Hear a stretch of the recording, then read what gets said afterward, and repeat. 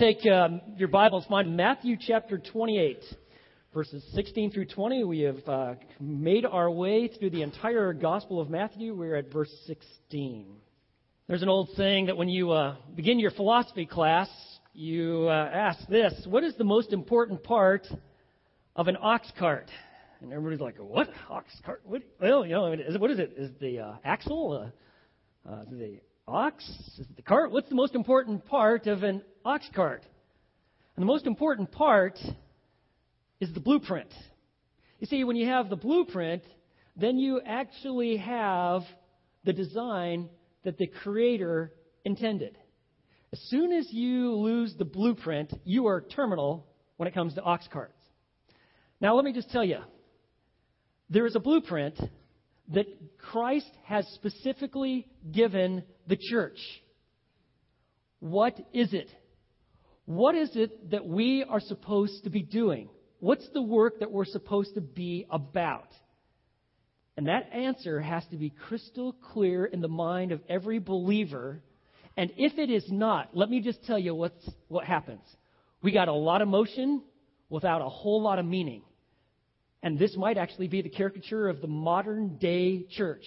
We actually reinvent meanings. We've kind of redefined a purpose, and we just kind of like make up whatever blueprint you want. And we do it all in the name of Jesus, and yet Jesus specifically has given us his blueprint. And as we've come to through this Gospel of Matthew, when you come to the final verses, it is actually the highlight and the most important text. You might say that is the most important text of the Gospel of Matthew, of the New Testament, of the Bible itself. Because from the resurrection of Jesus, it's like his body is a seed and it dies and it's buried in the ground, but then it bursts forth with life and springs forth like a vine that is bearing fruit. It is all based on this commission. In fact, you are familiar with it. You've heard of it. It's called the Great Commission. And yet, throughout church history, including in its present time, every single tenet of the mission has been violated. And so, what is God's blueprint? What are we supposed to be doing? Well, let me just spell it out in some very simple terms. Christ's disciple-making mission, if we're going to recover it, we have to understand its three facets. It's got a three-pronged approach. First, it is establishing people's identity in Christ. That is what we're to do. We are to establish people's identity in Christ. Then we are to be developing people's maturity in Christ. They not only know Christ and identify with him, but they are actually growing to a place of maturity. And the third tenet, as we are to be going global with the mission of Christ. Now, the theme of the Gospel of Matthew is simply this: how to know Christ the King as the Lord of your life. And you make your way, and Matthew has been bringing this point time and time again, that Jesus is Lord. And if he's Lord, that means that we do as he says.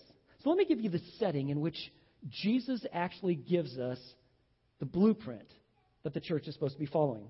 You pick it up in Matthew chapter 28, beginning in verse 16. And it says, "But the 11 disciples proceeded to Galilee, to the mountain which Jesus has designated." And you'll recall that just prior to this, Jesus, having been buried, rose from the grave on the third day. He started making appearances. Now, Matthew, unlike John, doesn't record all the appearances that Jesus makes. We did see from last week that Jesus actually makes an appearance to Mary and saying, "Listen, I want you to tell my disciples to meet me in Galilee." That's what he said. Jesus even at the Passover, when he's celebrating that last Passover, saying, "I want you to meet me in Galilee." And so that's what Matthew is highlighting. Now, there's some other appearances. Jesus actually appeared to the 10 disciples. Now, when he refers to the 11, the 12th one, Judas Iscariot, had committed suicide, as Matthew records, and he is no longer a part of the picture. You got 10, the first time Jesus appears to his men, because Thomas is missing. 8 days later, remember he's called Doubting Thomas? I'm not going to believe until what? I stick my finger into his hands and my hand into his side, okay? I am not that gullible. Well, 8 days later, Jesus appears, and Thomas simply falls on his knees and says, "My Lord and my God." Well, this event that he talks about, going to Galilee, is highly significant. Remember in 1 Corinthians chapter 15, verse 6, it says that Jesus made an appearance to more than 500 other brethren. It is very likely that it happens right here in Galilee. So the 11 disciples are making their way to Galilee. That's what Jesus said, so that is what they're doing. And notice in verse 17, when they saw him, they worshiped him. They had seen Jesus before. They remember these different accounts here in the upper room, but now they see him in Galilee. This is where Jesus began his ministry. This is where most of the followers of Jesus would be in Galilee. In Jerusalem, that's where most of his enemies have collected. In fact, they had actually killed him just a few days prior to this. But he goes, he appears to them, they see him, and they worship him. But notice what the text says, but some were doubtful. Now, it's highly unlikely that it would be the disciples, the original apostles, that they were the ones who were doubting, because after all, he had appeared to them several times before, and the one that was in their midst that was doubting, Thomas, he had undeniable proof. He falls on the ground. He says, "My Lord, my God." So who are those who are doubting? It is likely some of these brethren. Now, this word doubt could also be translated hesitate. And Matthew just once again shows the veracity of Scripture, its authenticity, because he records it just the way it is. He's not like, I don't want to mention something like this. Do not get the idea that Jesus' initial followers were just really gullible. I'm like, oh, he rose from the grave? You want me to believe that? Really? Okay. You mean there was a guy who died, he rose? Okay, I'll just believe that, because they just weren't that way. They hesitated. You mean a man was crucified, buried, 3 days, he rises from the grave? I have got to see this. And so Matthew records that, because there are many Jews, and Matthew is primarily writing to an initial Jewish audience, who have to come to terms with the reality that there is a mortal man, an immortal man, who has received mortal wounds and is alive. It is God the Son. And so he records that. He records that they worshipped him, but some were doubtful. But when all doubt is removed, they see him, his nailed, scarred hands, his pierced feet, that wound in his side. It is healed over, and yet it's visible, because even today there is a God-man in heaven whose wounds are still very visible. When all doubt is removed, verse 18, Jesus says, I want you to listen to me. And Jesus came up and spoke to them, saying, all authority has been given to me in heaven and on earth. I am the absolute, supreme, universal authority. By the virtue of the fact that he has risen from the grave, he appears, he says, I am it. I am the promised Messiah. I am the King of the universe. I have complete authority. And he presents, I want you to do something. Now, this is where the Great Commission comes in. But let me tell you something. Prior to Jesus ever telling his people what to do, he calls them to worship him. He wants us to be absolutely filled with wonder and amazement as to who he is and what he's accomplished. Christ's mission flows out of worship. It can never be divorced from worshiping of Christ. It's not like, well, we just got to follow some orders. Let me just tell you this. If you do not know who Jesus is, you will not follow what he says. But if you know who he is, risen Son of God, resurrected one, the supreme ruler of the universe, the King of kings and Lord of lords, then you will respond if you are a worshiping heart. And so he says, all authority has been given to me. I am it. I want you to do something. From worship, he says, I want you to go forth. He says, go therefore and make disciples of all the nations. You see that in verse 19? Baptizing them in the name of the Father and the Son and the Holy Spirit, teaching them to observe all that I commanded you, and lo, I am with you always, even to the end of the age. He doesn't say, listen, this is your responsibility. I want you to get after it and do it. He says, no, I want you to look at me. I want you to focus on me. I want you to worship me from beginning and end My mission is going to be accomplished through my people as you worship me and follow me. And then he says, I want you to go and make disciples. There is only one imperative, one command in verses 19 and 20. And that command is make disciples. There are three participles that actually kind of establish what does this look like. And the first one is found go. Your Bible, it should say going, or literal, it's an aorist participle. It should say as you are going. It's assuming that you're going because he's sending you. So he says, as you are going, I want you to make disciples. Now, when you come to that word disciple, and we're going to take several weeks to focus and talk about what this great commission, the mission of Jesus is. But another word for disciple would be apprentice.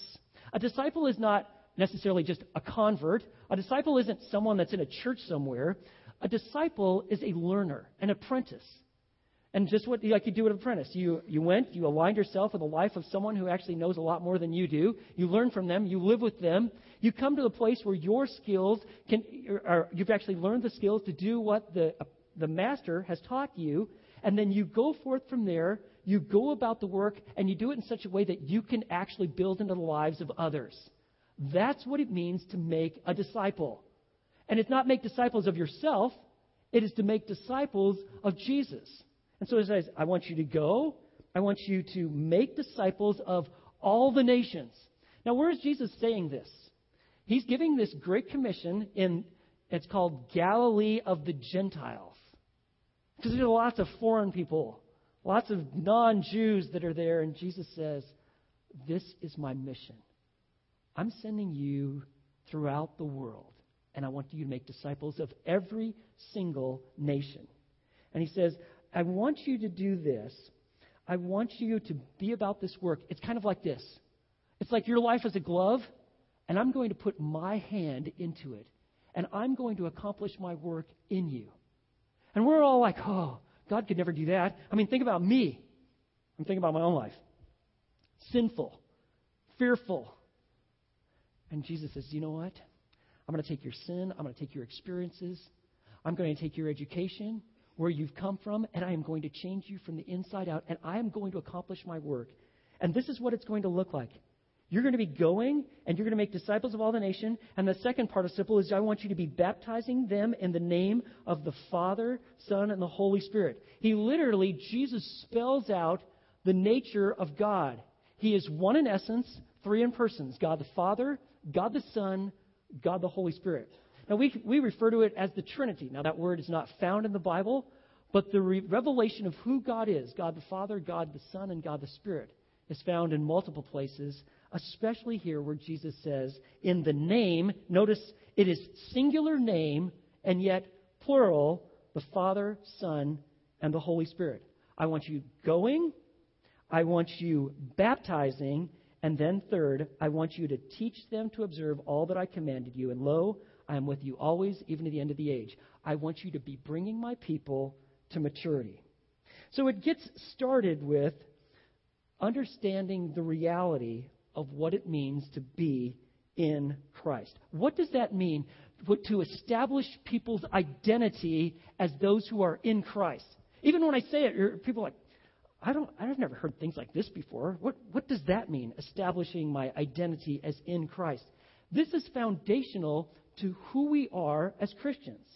You see, in order to establish your identity, you have to know and daily live in this reality of who Jesus is, what He's accomplished, and who you are by virtue of your relationship with Him. We never go past that. We know, like, oh yeah, I heard about that, and move on. We actually live out our identity because we are absolutely united with Christ. Who is He? He's the sovereign Lord. What has He done? Why, He entered into humanity. He lived a perfect life. He became the perfect sacrifice, died, paid the penalty for our sins, was buried, rose on the third day. He has actually invested His Spirit in the lives of all who believe. In fact, it is to such a degree that it is Christ in you, the hope of glory. That is who He is. That is what He's done. And that is who we are by virtue of our relationship with Him. We are united with Christ. He never sees us in our sin. He always sees us in the Son. He has declared us righteous. And we believe and we take by faith that we are made right with God because we're in relationship with Christ. And so he says, I want you to live out in this identity. And a person's identity with Christ begins by believing in him and publicly identifying with him in baptism. And that's where it all starts. Jesus says, I want you to go, make disciples of all the nations, and this is what you are to do. You don't reinvent it. You don't make it up. This is the blueprint. This is the one, what I called you to do. I'm the authority. I want you to be baptizing them in the name of the Father, Son, and the Holy Spirit. Now, what does this word baptize mean? Okay, there are two Greek words for baptize. There is bapto. Okay, you're getting your Greek lesson for the day, all right? And there is baptizo. Bapto is used 4 times in the New Testament, and it was the word used to immerse. So, like, for instance, if you were going to dye some cloth, it's bapto, okay? That white piece of cloth gets entered into that dye. That dye now permeates that cloth. That cloth now is identified with that color, okay? Now, baptizo, the Greeks, what they did is, if you wanted to intensify something, you threw a few little letters at the end, okay? And you have baptizo, and it's used multiple times throughout the New Testament, and it's an intense form of actually submersion. In fact, the Latin translation is submersio or immersio. It literally means to immerse. In fact, the word baptizo is the same word. That's what they refer to as someone who is drowning. Okay? They're literally completely dunked under. They are taking in water. They are submerged.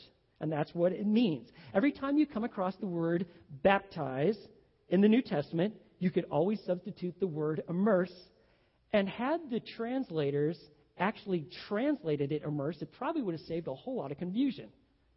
But because baptism is so unique and so special, they transliterated it from baptizo, and so we have baptism. Okay? Now, let me also tell you, baptism doesn't always necessarily refer to water baptism. It has the idea of identifying. You are submerged to the place where you actually take on the identity of that which you're submerged into. So, for instance, there is a spiritual baptism. In Romans chapter 6, it says that, do you not know that all of us have been baptized into Christ, have been baptized into his death? He's talking about the fact that we've been immersed into Christ. We identify with him. We identify with his death and his resurrection. Not talking about water baptism so much as spiritual baptism. And so it does not mean sprinkle. And we can know that with certainty because there's actually a Greek word for sprinkling, and it's rantizo. Okay, so for instance, in 1 Peter chapter 1, verse 2, when it says that you are sprinkled with the blood of Christ, that's the idea that you were sprinkled, not necessarily submerged into it. And so there is a Greek word for sprinkle. It's rantizo. Baptizo or bapto always means immerse. And so to give you a simple definition of baptism, it is this. It is a ceremony in which a person is immersed or submerged into water to identify that they are vitally united with the crucified and resurrected Savior, Jesus Christ. And according to Jesus, this is the initial step. That you establish a person's identity so much with Jesus that they actually are baptized as a public expression of an internal reality. And so he says, this is what I want you to do. I want you to baptize them in the name of the Father, Son, and the Holy Spirit. Now, let me just give you a brief history. This is not meant to be exhaustive, but I want to give you a little brief history on baptism. Where did it originate? I mean, where does the whole idea of baptizing even come from? Okay? Dunking people in water, where does this come from? Actually, it has its origins in Judaism. Okay? Now, what happened is, God reveals himself to Israel, the one true faith from the one true God. And there are Gentiles, non-Jewish people, that God is drawing to himself, and they want to worship the one true God, and they want to do it in the right ways. They want to become and enter into the Jewish faith. Now, they had a process for that, okay? And it's called proselyte induction, okay? So if you were a non-Jewish person and you wanted to enter into the Jewish community and to be able to worship the one true God and take part in all the events in the temple and stuff, so they had a process for that. And it had 3 steps, 3 parts. Circumcision, baptism, and animal sacrifice. Okay? So the first thing is there was this circumcision. Okay? This was a rite performed on all males. Even if you're an adult and you say, I would like to enter into Judaism, you had to go through the rite of circumcision, the sign of the covenant. You entered in to this part by actually partaking in that ritual, obviously if you're a male. The second one was baptism. They literally would actually submerge you in water, and it represented a death to your old way of self, your old idols, your old patterns in sin, and you're coming out. It represented a newness to life. And so you're going to have a new life. And then the third, which was really interesting, is they had a sacrificial animal. They actually said every one of these Gentile converts, and they actually gave them this visible symbol, there has to be someone else that's going to pay for your sin. And it's just a prefiguring or a picture of the future, of a future perfect lamb that would die in place of their sins. But going back to baptism, it was this immersion in water for these Gentiles, dying to the old self, dying to the old ways of life, coming into the new. Now skip ahead, and you got a guy by the name of John the Baptist who shows up. He's on the Jordan River. He's quite a sight to behold. He eats bugs, dressed in some gunny sacks, and he is calling people to repentance. He says, prepare the way of the Lord. He is the Messiah's forerunner. And he's making all these proclamations. He's calling everybody to repent. And he's baptizing people in the Jordan River. And now, Jewish people had seen these people being baptized. What is shocking is that he's calling Jews to repent and be ready for the Messiah. And if you believe this message that I got to get ready, then you're baptized. Jewish people weren't getting baptized. They had purification vows, but you weren't baptized. And so that's what John does. He calls the nation to repentance. And whether you're a Jew or Gentile, if you identified with being ready for the Lord, for Christ himself to come, you're turning from your sins, you were baptized. You identify with John's message. That's what baptism is. And then, on a very special day for John, Jesus shows up. John's cousin. And Jesus requests baptism from John. John goes, wait a second, no way. I am to be baptized by you, not the other way around. And Jesus says, permit it to fulfill all righteousness. Jesus is baptized, and as he's finishing being baptized, even the Father declares, this is my beloved Son, listen to him. Now, wait a second. Time out. Did Jesus have sin? Did he? No. He's perfect, right? Sinless. So what's he being baptized for? Because he's identifying with John's message of repentance and preparation for the way of the Lord. In fact, he is the fulfillment of that. And then, at the end of Jesus' ministry, after his resurrection, he tells, just like we see in this text, I want you to go and I want you to baptize who? Baptize these people in all the nations in the name of the Father, Son, and the Holy Spirit. And submerging people, baptism by immersion was the norm, and it was for the first 2 centuries. Adult immersion. That is the practice of the early church.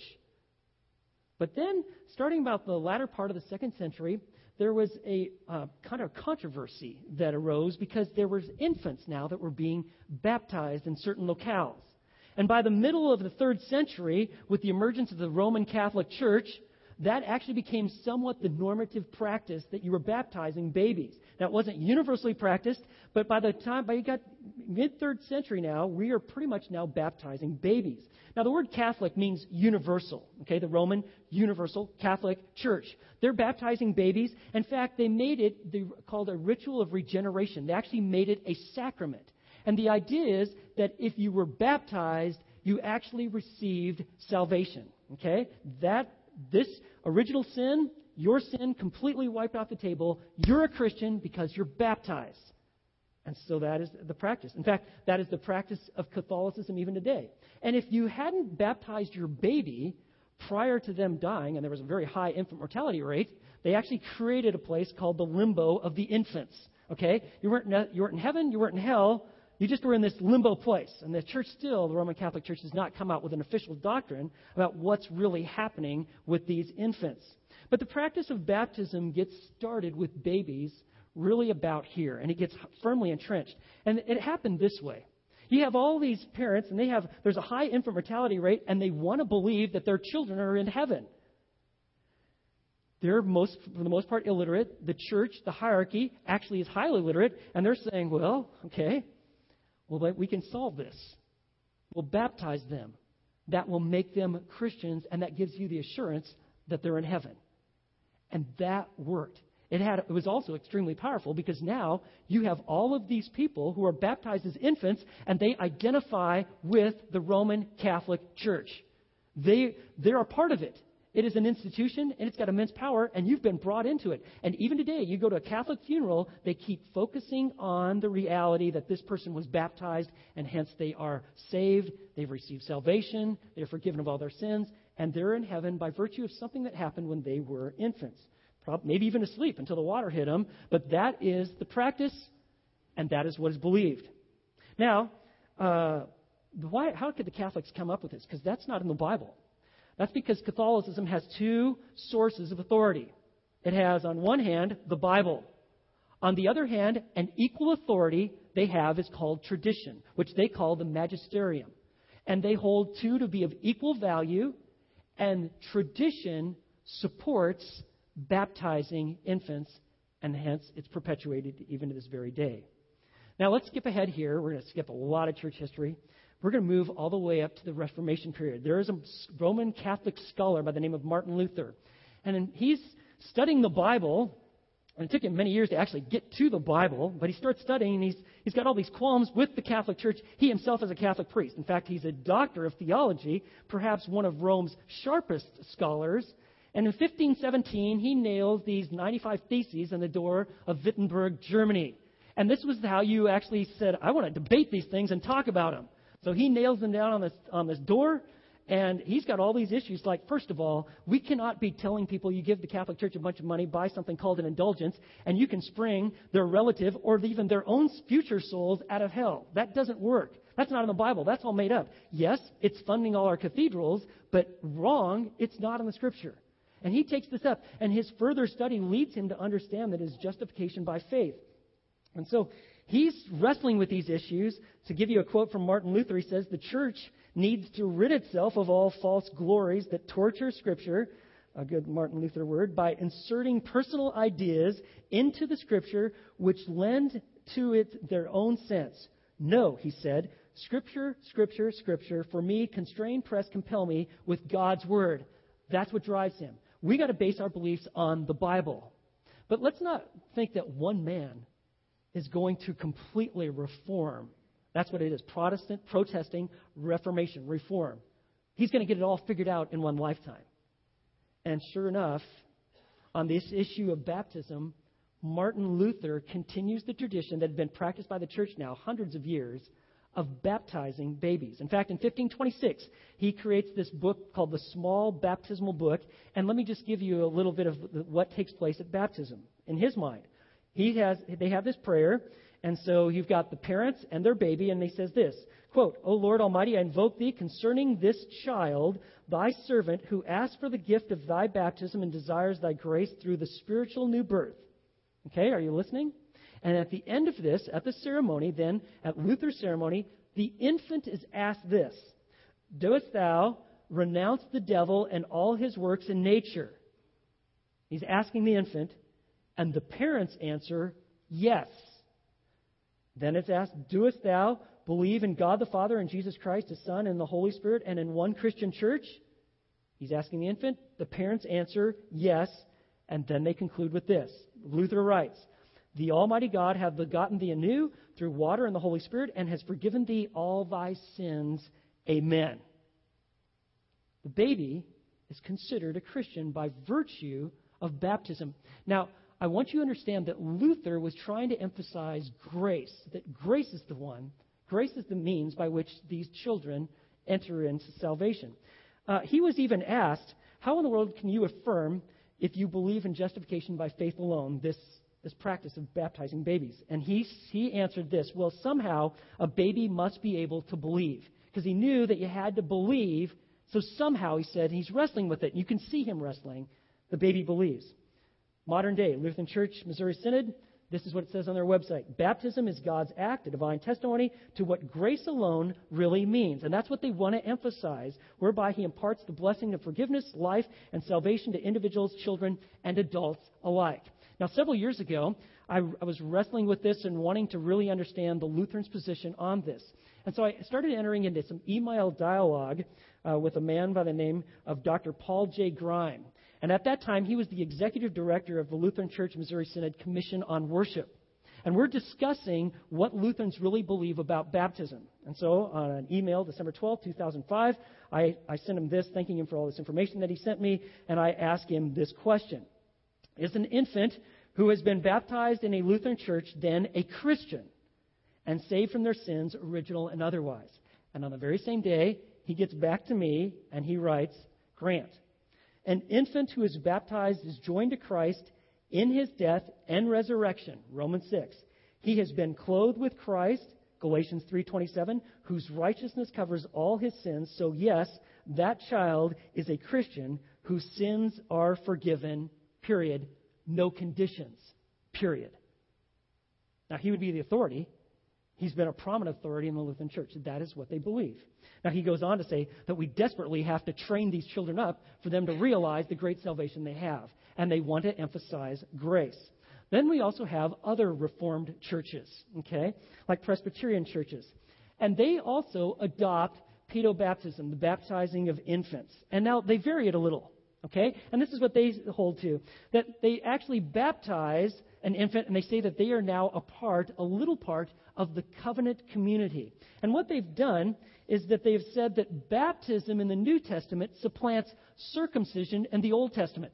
The sign that a male would enter into the covenant community, circumcision, they said, well, now baptism actually supplants that in the New Testament. And so we'll baptize babies. That kind of brings them into the covenant. And then they will have, just like the Lutherans believe, when they're older, around age 12, as they're moving into adulthood, we'll have something called confirmation, where they'll confirm their faith that they had when they were an infant, or at least was espoused for them by their parents.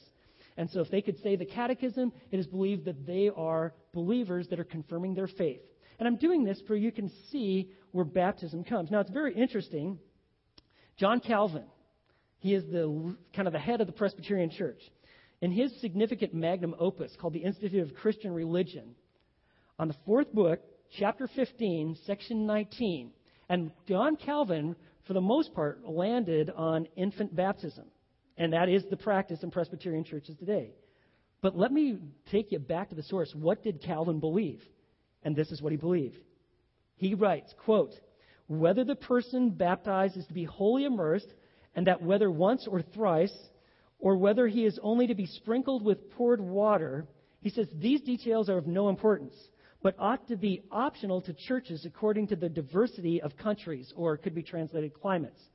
He says, yet the word baptize, and I want you to listen to this, means to immerse. This is what Calvin is saying. And it is clear that the rite of immersion was observed in the ancient church. Calvin understood that this was the practice. And yet he understood that we're trying to reconcile history with what the Scripture says, but he pretty much landed with infant baptism. Okay? Now, infant baptism is not in the Scripture. Also, though, you have to say it's also true that Scripture nowhere forbids infant baptism. It's just simply not in there. But there's a lot of things that Scripture doesn't forbid, but infant baptism isn't forbidden. And then about the same time, in the 1500s, you have a group of people called the Anabaptists. That word Anna means again. And they're like, whoa, the Protestant Reformation, they're totally into this. It's right, it's faith in Christ alone. And they're like, wait a second. You believe, and then you need to be baptized. That's why they're called Anabaptists.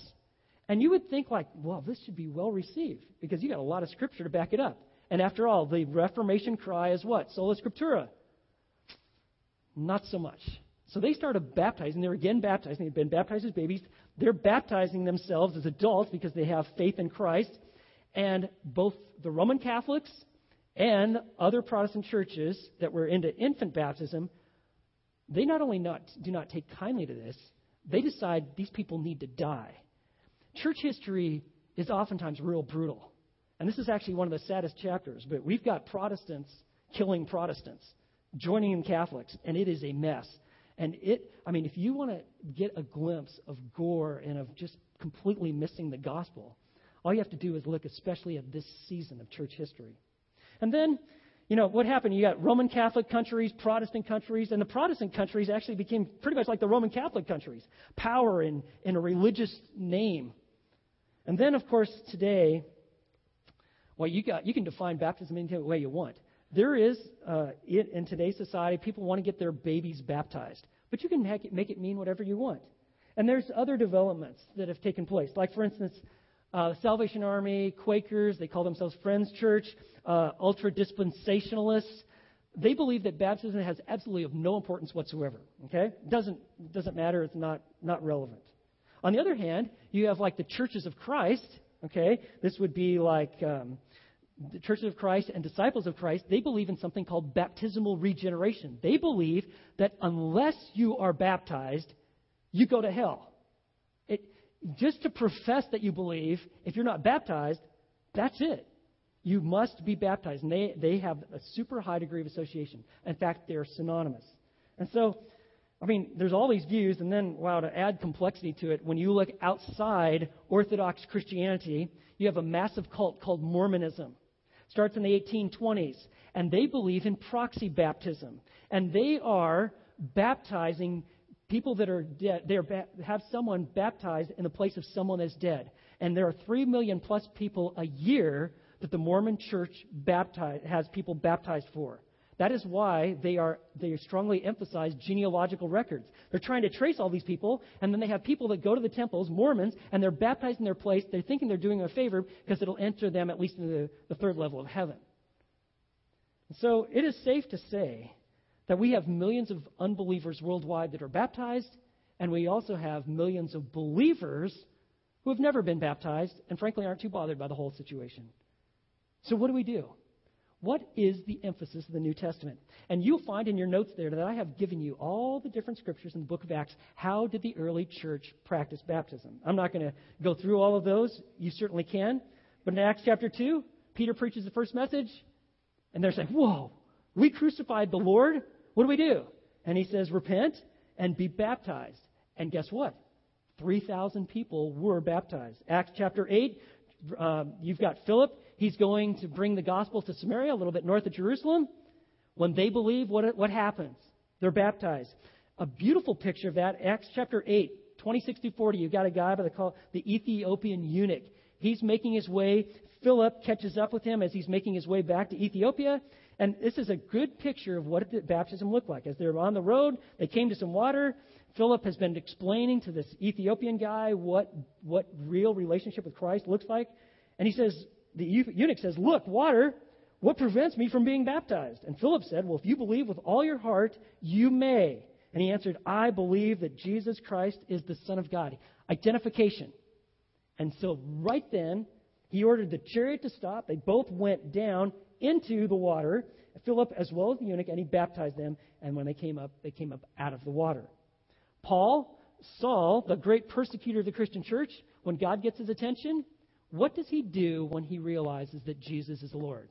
Even before he eats, and he hadn't been eaten in a while, he is baptized. Cornelius, Roman centurion, Acts chapter 10, he packs it out with his friends and relatives.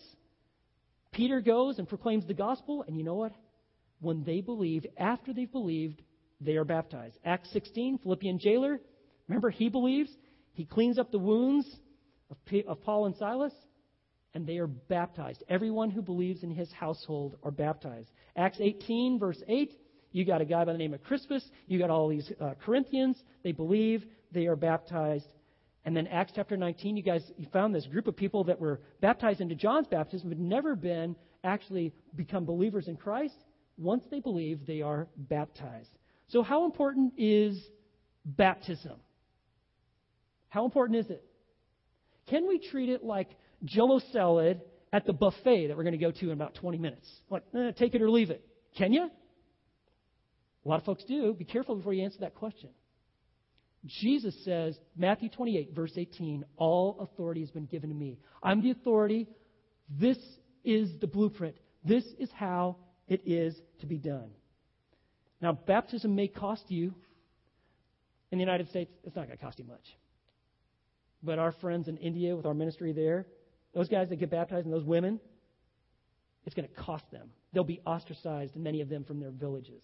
Muslims, if you come out of a Muslim faith and you get baptized in the name of Jesus and the Father, Son, Holy Spirit, watch out. Your days are numbered. you're not only going to face ostracism, you're going to be disowned. And yet, this is the plan. Now, I know there's a lot of different opinions on this, and a lot of trees have fallen. But friends, we must recover the mission of Jesus of making disciples. And his plan is that we are to be going and baptizing them in the name of the Father, Son, and the Holy Spirit. And you know what? I don't want you to take my word for it at all. I don't. You examine the Scriptures.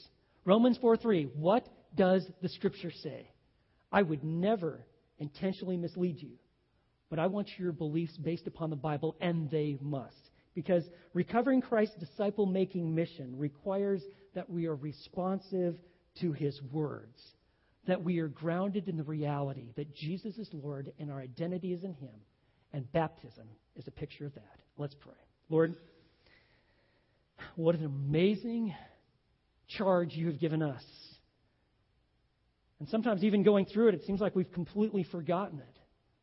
And yet this is the work you've entrusted to us.